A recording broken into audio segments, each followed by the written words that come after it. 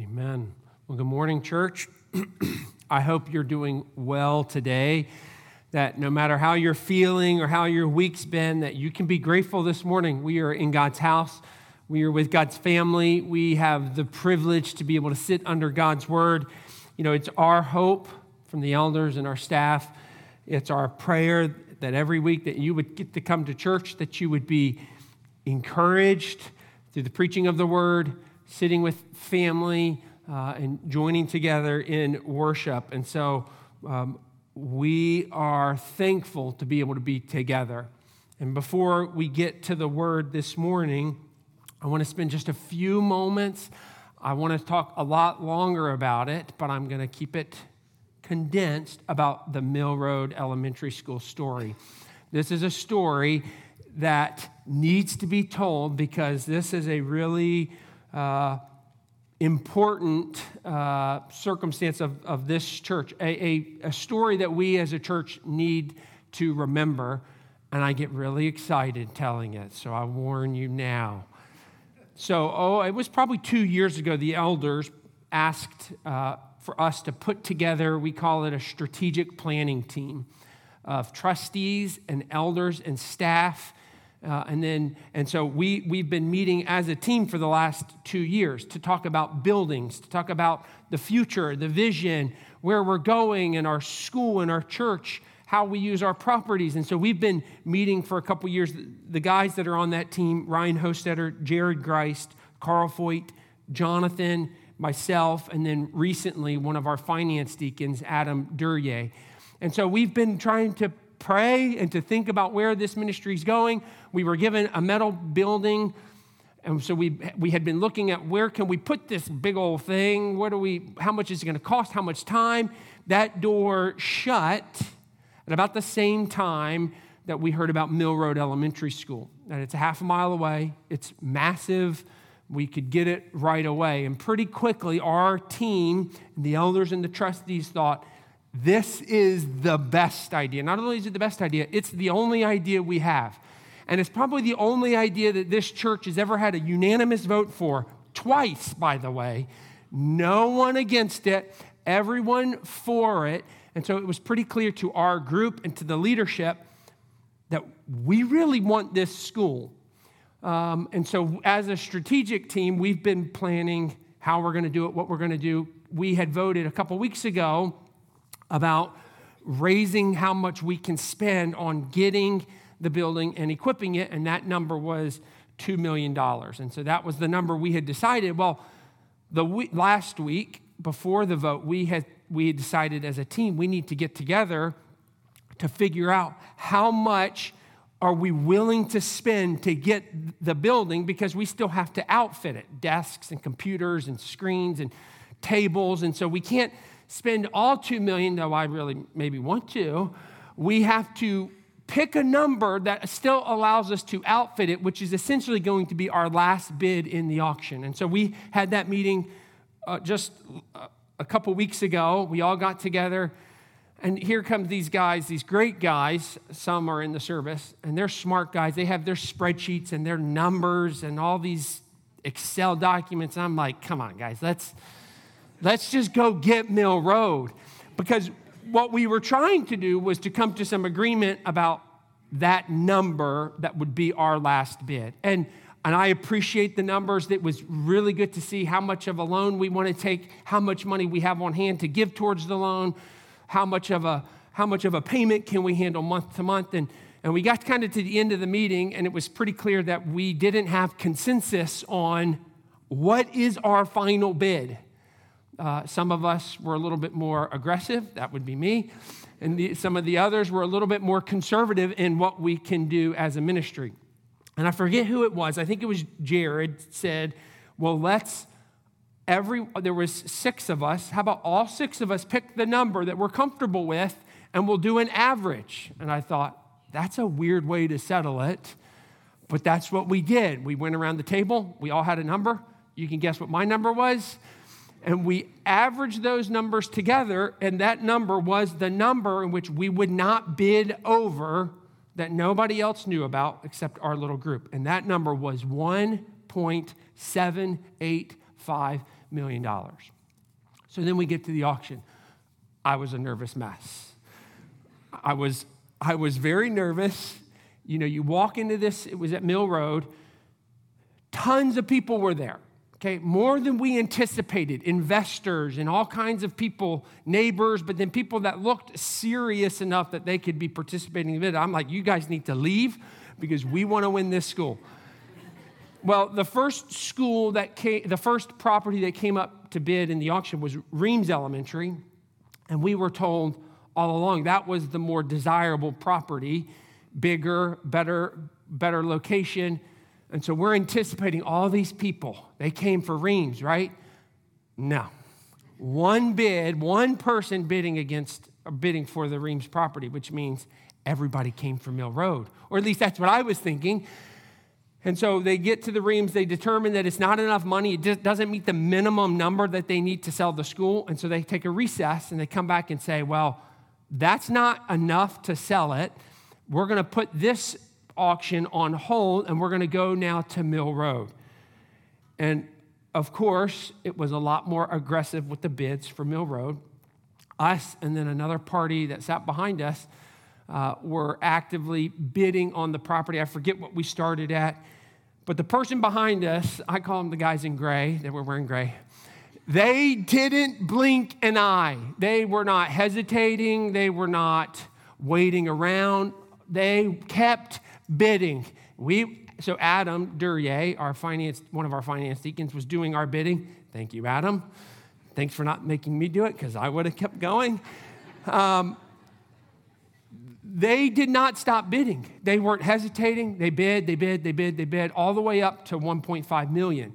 And for the first time, they hesitated, and the auctioneer said, we are going to take, so we were the top bid at 1.5. They said, we're going to take a recess. I thought, we won. We just won. This is over. Don't come back. And so they went and had a recess. They talked to the school board, and they came back and they said, determined that we've reached the threshold, but they've decided they want to reopen the bidding. Like, worst idea ever.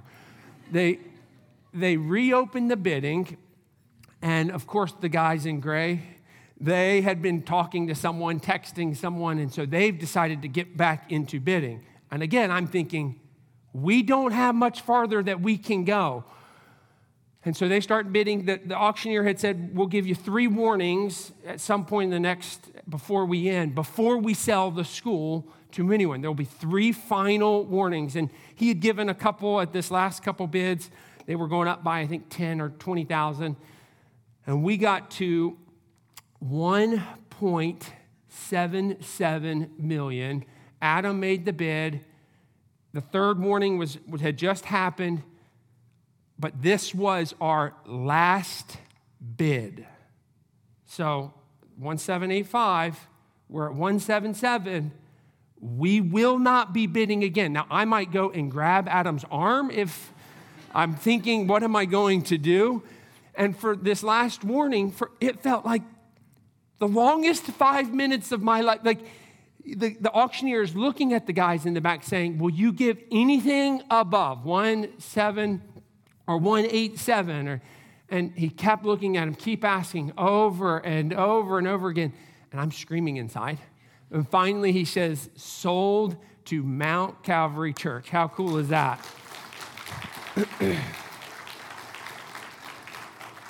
The last bid. And it was pretty arbitrary that we decided to average our numbers together. It's like, what would have happened if one of us was just a little less in that average as we went around the table? But it didn't happen because God is faithful, and God provides, and God leads, and it was very clear in that room that this could not be more perfectly suited for our ministry here. I shouted out loud when we won. Everyone's like, what is going on over there? I was overjoyed to see this all work together. And so I share that so that we can remember how God leads and how God provides. And so let's pray now for that, or thank God for that, and then we'll jump into the sermon. Father, thank you for today. And you are faithful. You're faithful, and you lead, and you provide, and you care. You know, we've spent a lot of time a lot of hours over many years praying and planning and strategizing. But when it comes down to it, it comes down to your faithfulness and your goodness to give us and to provide for us and lead for us. And so we say thank you. Thank you, God, for that auction. And thank you that there wasn't another bid. And that you led the whole thing perfectly, precisely, and made it really clear who is in charge here. And that's you. And so, God, we look at that. We want to remember that. We thank you for that. And God, we pray now for the future. You know, if you've provided to this point and led to this point, we know that you're going to lead in the future. As we raise money and as we fill classrooms, God, we pray that you would be honored, that you would be faithful, just like you've always been. But we ask for help, God, as we move forward with this new elementary school. We love you. We thank you for the grace that you show us. In your name we pray. Amen. To that end, we turn to the Word, 1 Samuel, the 25th chapter. So if you have a Bible and you can turn there.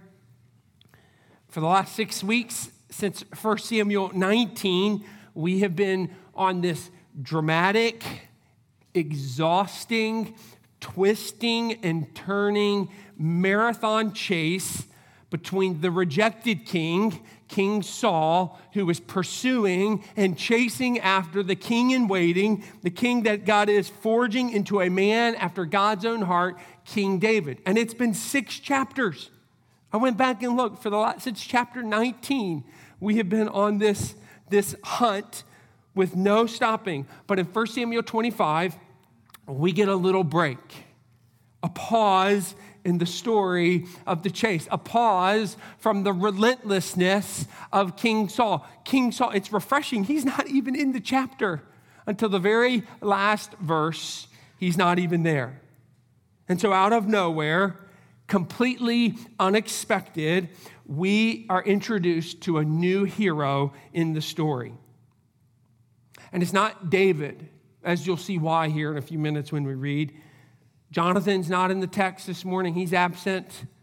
Samuel, maybe another hero that we've seen throughout 1 Samuel, we're told in the first verse that he's died. So he's not going to be the hero. But instead, it is the mighty Abigail. And you'll see when we read in just a minute, the text makes it very clear that Abigail is a powerhouse. I mean, reading the story, she reminds me of a mashup between Wonder Woman and my grandmother. I mean, she's incredible in this story. It's not even breakfast, and she hasn't even lifted a finger, and she has saved a whole village of men. And then she's perfectly putting together this shady maple-sized buffet on the backs of donkeys, and she's making it look beautiful and sending it off ahead of her. The men in this story are foolish. They're foolish. Nabal, her husband, is drunk and oblivious, clueless. David is explosive and uncontrollable. And Abigail is wise and compassionate and discerning. And she knows in her wisdom how to save both Nabal, her foolish husband, and David in his rage. She's expeditious and on the move in this chapter. 3 times we'll see when we read. She's in a hurry. She makes haste. She's got people to save. She's got tasks to accomplish. She's got things to do, things to finish. She is a boss. She's a woman of power and of persuasion. I mean, she's convincing David of what he needs to do and how he needs to do it. She is godly. She knows the scripture. She knows David better than anyone else has known David in this entire story of 1 Samuel. She knows who he's going to be. She knows what does it mean to walk with the Lord. What a woman this is. What a hero she is as we're introduced to her in this chapter. And so the question for us is, how does this story fit in 1 Samuel?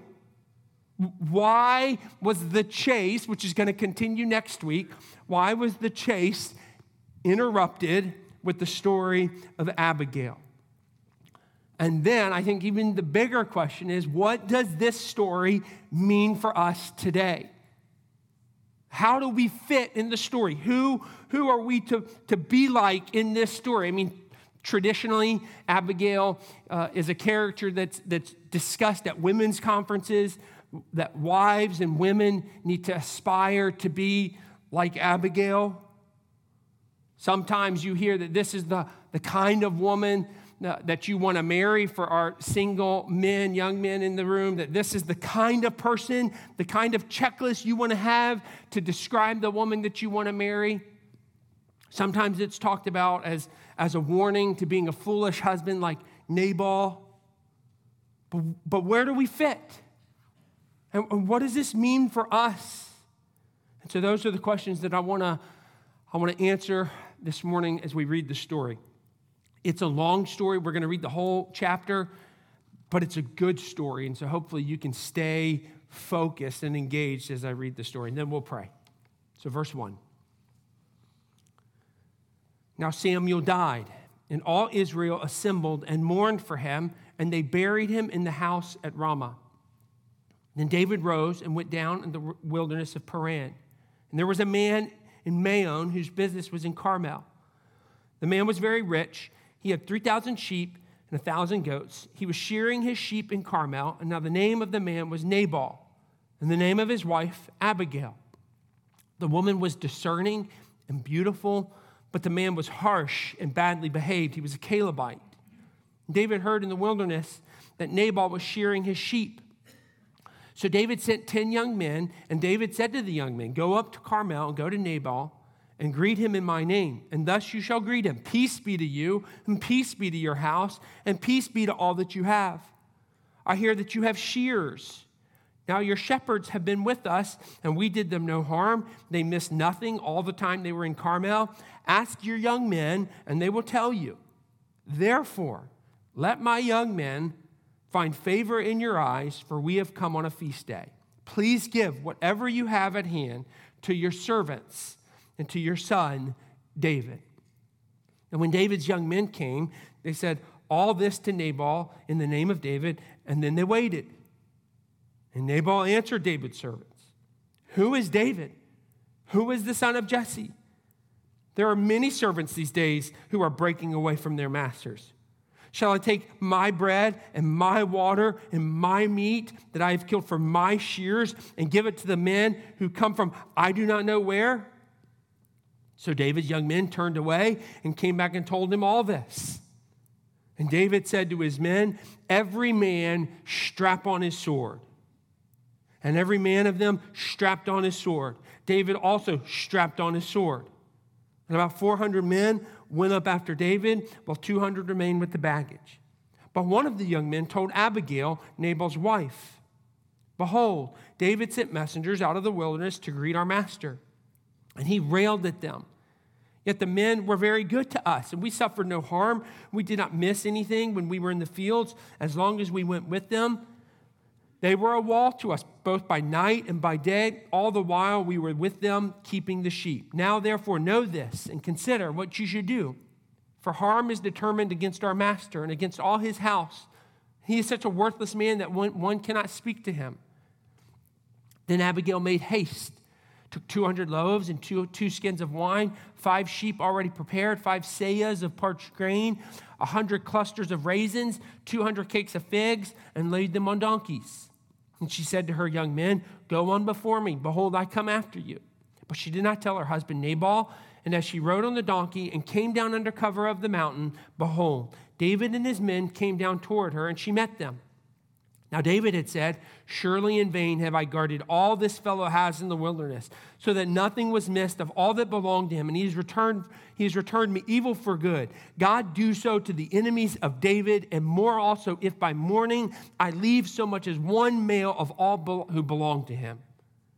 When Abigail saw David, she hurried and got down from the donkey and fell before David on her face and bowed to the ground. She fell at his feet and said, "On me alone, my Lord, be the guilt. Please let your servant speak in your ears and hear the word of your servants. Let not my Lord regard this worthless fellow Nabal, for as his name is, so is he. Nabal is his name, and folly is with him. But I, your servant, did not see the young men of my Lord whom you sent. Now then, my Lord, as the Lord lives, and as your soul lives, because the Lord has restrained you from the blood guilt and from saving with your own hand, now then, let your enemies and those who seek to do evil to my Lord be as Nabal.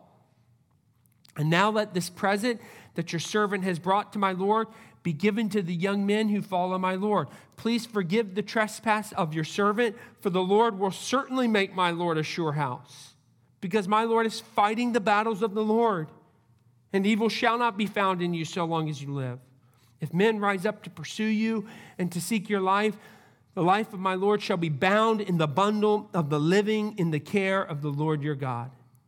And the lives of your enemies he shall sling out as from the hollow of a sling. And when the Lord has done to my Lord according to all the good that he has spoken concerning you and has appointed you prince over Israel, my Lord shall have no cause of grief or pangs of conscience for having shed blood without cause, or for my Lord working salvation himself. And when the Lord has dealt well with my Lord, then remember your servant. And David said to Abigail, blessed be the Lord, the God of Israel, who sent you this day to meet me.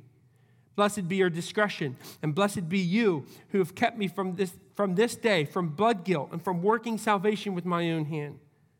For as surely as the Lord, the God of Israel, lives, who has restrained me from hurting you, unless you had hurried and come to meet me, truly by morning there had not been left to Nabal so much as one male.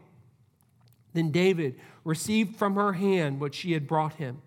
And he said to her, go up in peace to your house. See, I have obeyed your voice, and I have granted your petition. And Abigail came to Nabal, and behold, he was holding a feast in his house, like the feast of a king. And Nabal's heart was merry within him, for he was very drunk. So she told him nothing at all until morning light.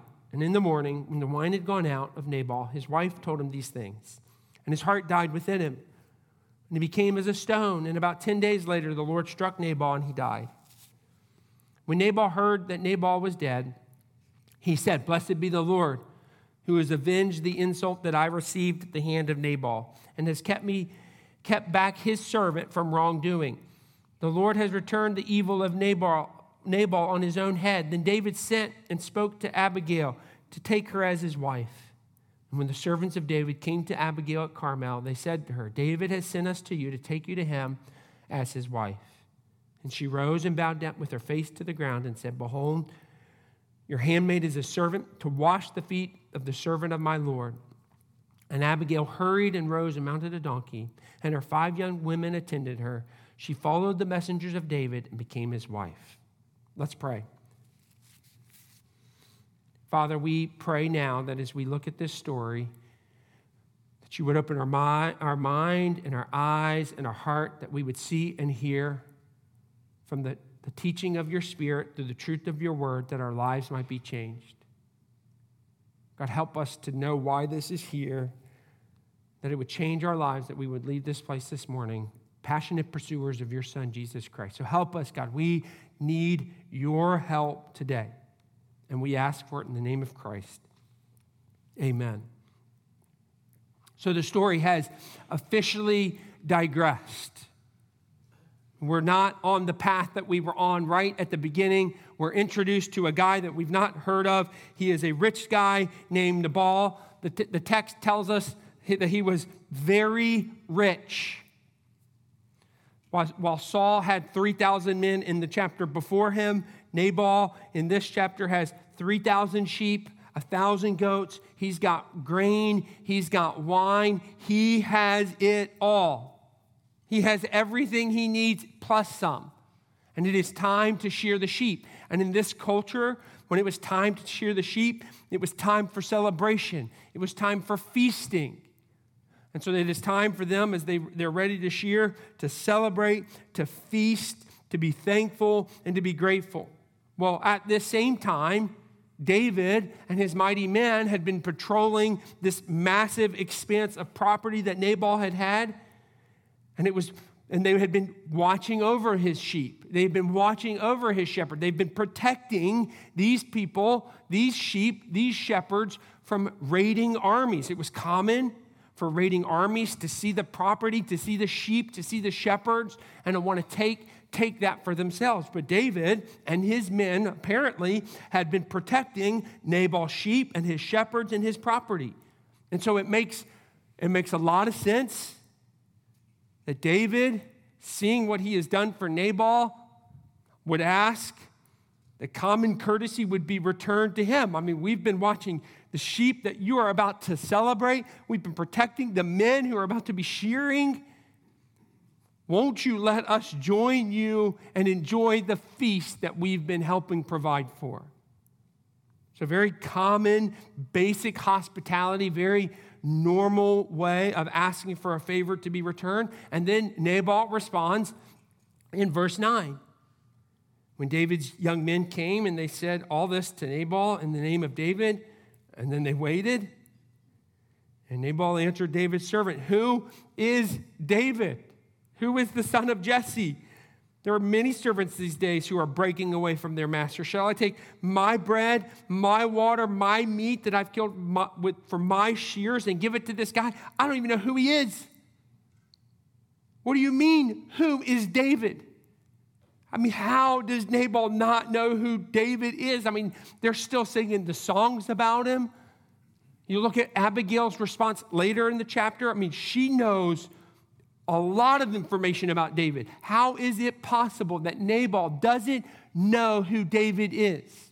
Some think that actually what he's saying here is not who is David, but who does David think he is? Who does David think he is? Why would I give him my things? And it's clear in his response here with the number of my's in verse 10. My bread, my water, my meat, my shears. My. Here's a man who is selfish with power, selfish with money, selfish in every way, and his selfishness has blinded him to the work of God through this man named David. He is blind to what God is doing through David. And David sees this selfishness. He's told of this selfishness. And how does David respond? David loses it. He loses his mind. Verse 13. And David said to his men, "Every man strap on his sword." And every man of them strapped on his sword. David also strapped on his sword. Verse 21. "Surely in vain have I guarded all that this fellow has in the wilderness, so that nothing was missed of all that belonged to him, and he has returned me evil for good. God do so to the enemies of David, and more also, if by morning I leave so much as one male who belonged to him." I mean, what has happened to David? He has snapped. He has lost it. If you look early in the text, when he sent the men to Nabal to ask about joining the feast, there was one word that in verse 6 that he repeated 3 times. Peace, peace, peace. David comes in peace. And now, what was the word that was repeated 3 times in verse 13? Sword, sword, sword. I mean, he has snapped. It is hard not to compare this David here with the David that we just talked about last chapter. Do you remember David in the cave? I mean, we put him on the pedestal. Look, he did not slay his enemy. You remember verse 12 of chapter 24 when David makes this noble speech, "May the Lord judge between me and you. May the Lord avenge me against you, but my hand shall not be against you." I mean, he had every opportunity to avenge his enemy, Saul, and he says, "Nope, God is my avenger. God is the just and righteous judge. I will not take this for myself. I will love and respect and care for my enemy." And now, all of a sudden, chapter 25, what has happened to this David? He looks more like Saul in chapter 22 than David in chapter 24. Saul in chapter 22 was at Nob with the priest where he slaughtered the people. And this is what David is ready to do. In his rage, David is ready to go and slaughter this entire community. I mean, he is living in this unbridled anger, and he is ready to go and destroy. This isn't a role model. This isn't a man after God's own heart. We don't need statues of David. We don't need sight and sound plays after David. I mean, this guy is a monster here. He is ready to go and to destroy people. So what do we learn here? What do we see? That even David is capable of this. What do we see? Even good men, even the best men, they fall and they fail and they can completely screw it all up. All up. Even after spiritual victory. Even after the greatest spiritual victory. That's chapter 24. There can be devastating spiritual defeat in just a moment. And I think we can all relate to this. I can relate to this, that we can have spiritual victory. We can have positive worship and make spiritual ground in our walk with Jesus. And in a moment, we can snap. As a pastor, I know this. I'm no David. Okay, but I recognize that I can have really good moments that are followed by, in just a moment, really bad moments where my passions overcome me, where my anger overcomes me. And we all can see this in ourselves, that our worst version of ourselves is not far behind from our best. It's not far behind. And this is what we see with David. Left to himself, he would make a big mistake. Left to himself, his passion and his rage would overcome him. Left to himself, David would have followed the victory of the cave in chapter 24, and he would have followed it with massive, catastrophic defeat in chapter 25. But guess what?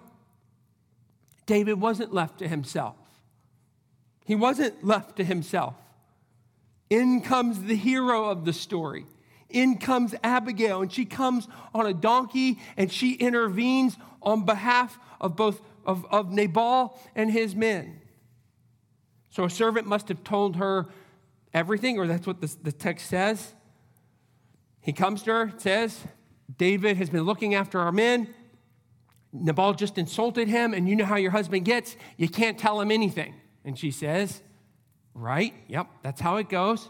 She says, quick, get a bunch of meat, get some wine, get some parched grain, get some raisins, get some fruit, make it nice, strap it to the donkeys, send them ahead of me, send them to David, go, go, go, go. She is in a hurry, and she is on the move. So she sends all this food to David. She comes afterward, and what does she do? She intercedes. She steps in between. She steps out. She steps out on behalf of. She advocates for her husband, who is foolish, and for her people who are clueless.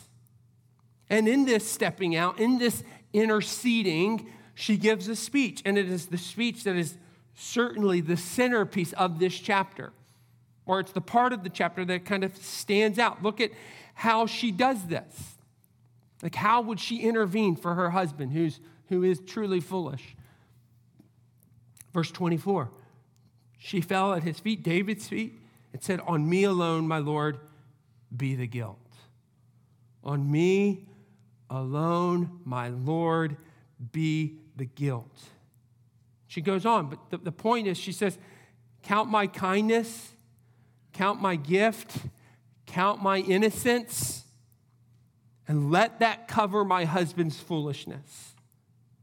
She doesn't make an argument that her husband is innocent. No, he is a fool. But what she does say is, let my gift, this food, let my innocence be a covering over his selfishness. Let my selflessness be considered instead of his selfishness.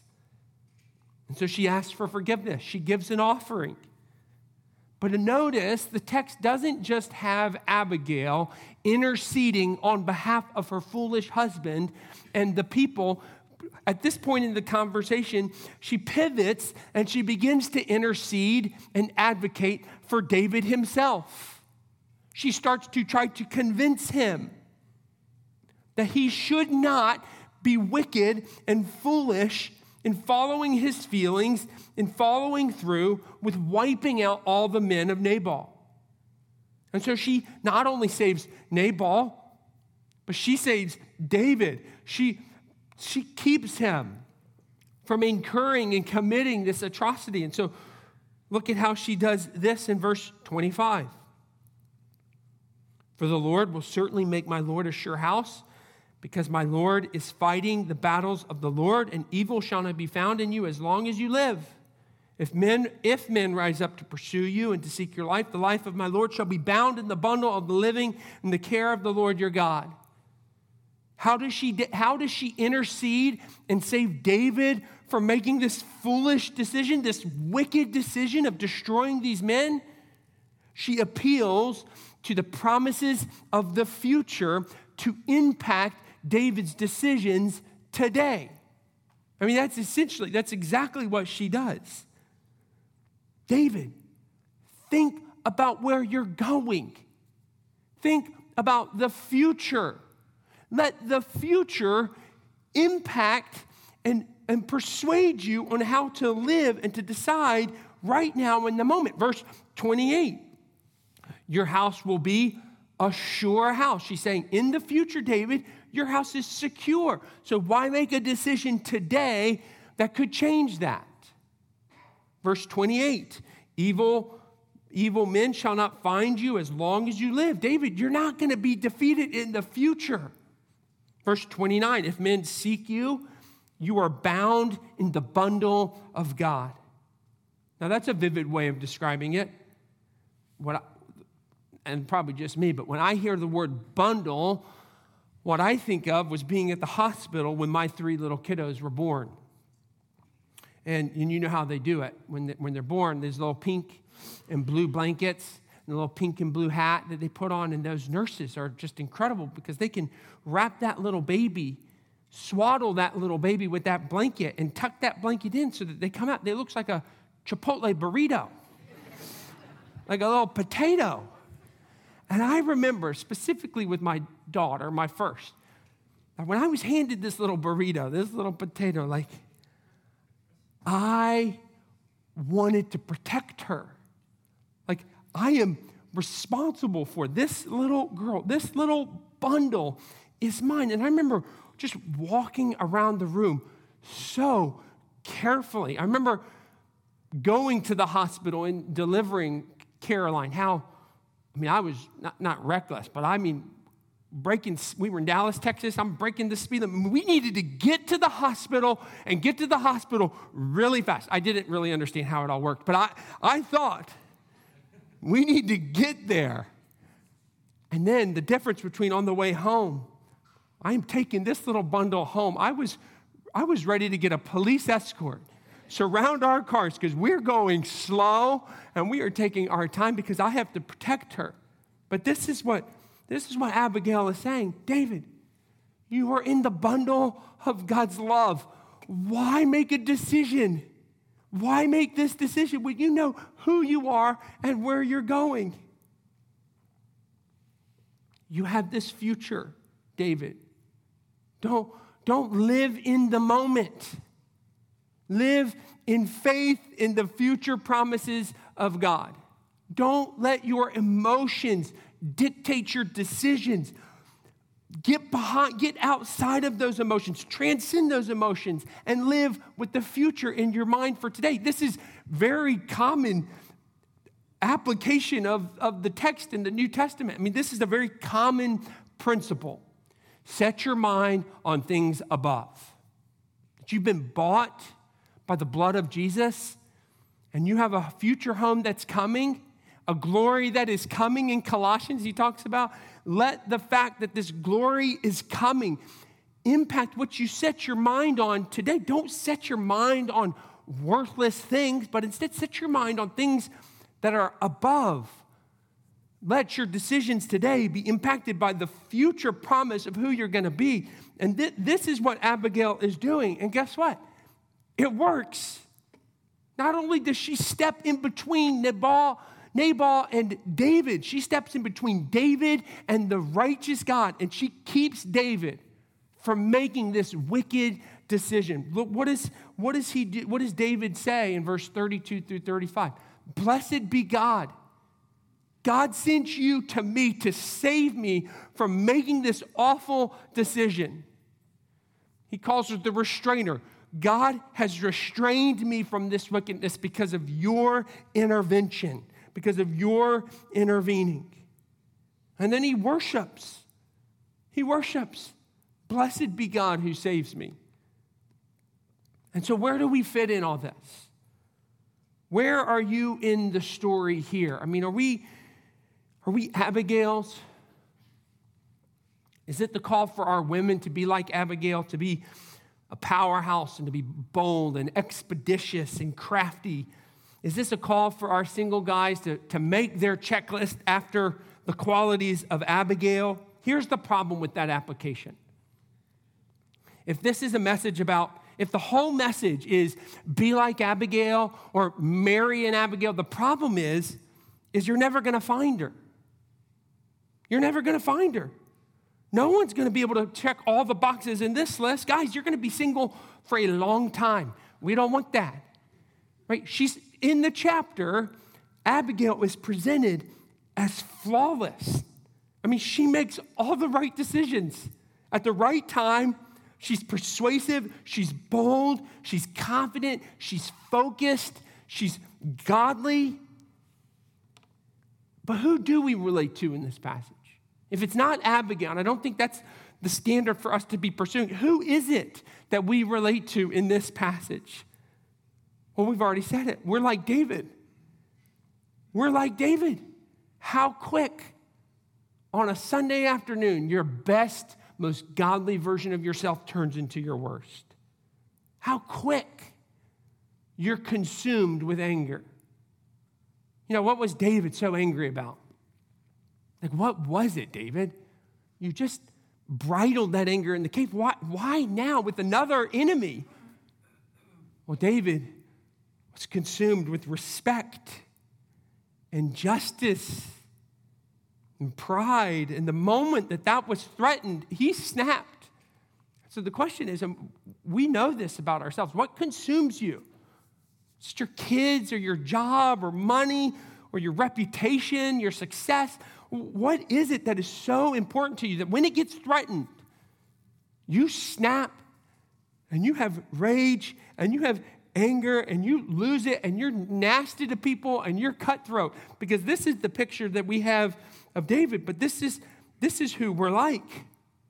And if we're not like David, some of us are like Nabal. You know, Nabal reminds me of the rich man in the parable of Luke 12. We won't read the parable, but I mean, it sounds just like him. In Luke 12, the guy in the parable has everything.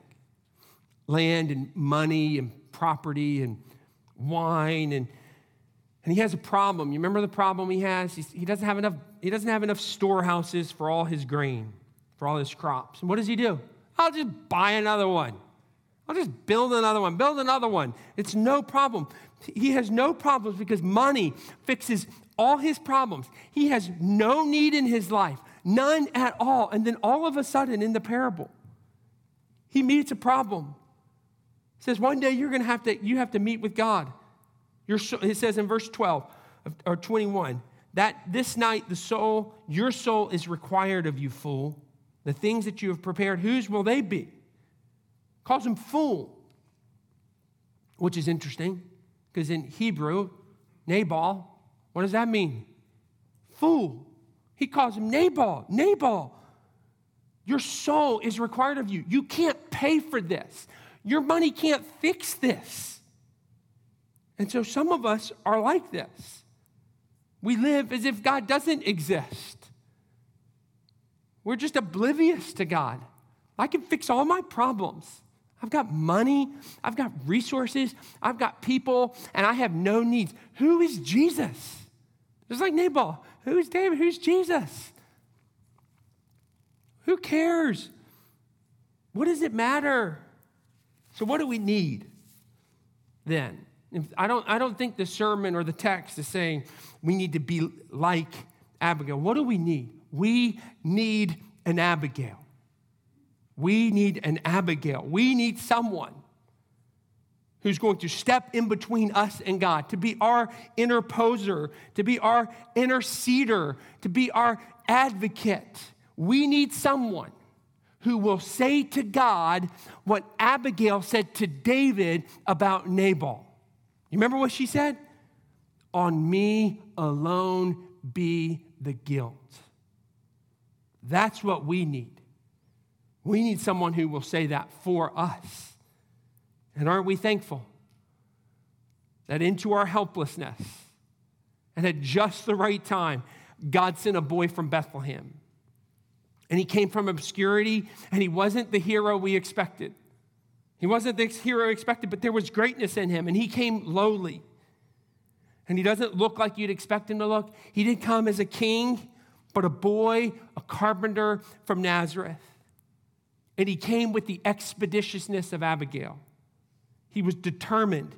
He was determined. His eyes were set on Jerusalem and to the cross. He was going to fix our problem, and nothing was going to stop him. And like Abigail, he came humbly riding on a donkey. And like Abigail, he was surrounded by fools, but he was in complete control. He is our interceder. He is our advocate. He interposes himself for us. He went to the cross and took the full force of God's wrath so that you don't have to. And he does it for Nabal, and he does it for David. He does it for you, and he does it for me. And here's what's so incredible. Here's what I loved about this passage, is that we see that Abigail intercedes for the worst of men, and she intercedes for the best of men. And it's the same with Jesus. He intercedes for the best of men and the worst of men. For the Davids, the man after God's own heart, king in waiting, he needed an interceder. But then also for the Nabal. He intercedes for the Pilates and the Peters. Trump and Biden and Putin and Billy Graham, for the pastor, for the convict, for the prostitute, for the nun, for the addicted, for the accomplished, for the rich, for the poor. You put the spectrum however you want to. Everyone, wherever you fall, if you feel like you're more like David, or you feel more like Nabal, or someone else on this end, it doesn't matter. Jesus has interceded for you. You need intercession. Romans 5:8, God shows his love for us that while we were still sinners, Christ died for us. And so what do we do here? Well, I think the text gives us a clue about which direction to go as we consider how she intercedes for both these men. The clue is, be like David. David receives Abigail. What does Nabal do? He parties and he gets drunk. He's clueless. He has no idea what's going on. He has no understanding of who David is. But what does David do? He humbly receives the intercession of Abigail. And then he worships. And so for us today, for you, it's wherever you are, whether you've been living as a fool, or you've been living righteously, walking with Jesus the best of you can. Wherever you are, hold on and believe in Jesus Christ as your interposer. See, your guilt is covered only in Jesus. And then when we recognize and believe that, then what do? We can rejoice like David rejoices. The text ends. Remember, peace, peace, peace, sword, sword, sword. Well, David at the end of the conversation says, I can go in peace. Peace, because intercession has been made. I can live in peace, and we can worship and we can be grateful because we recognize, yes, we were in desperate need, yet God came and rescued us through Jesus. And so now we pray and we worship and we take communion, remembering the cost of his intercession for us, and then we sing in worship. Let's pray. Father, we're thankful that in our foolishness, you haven't left us.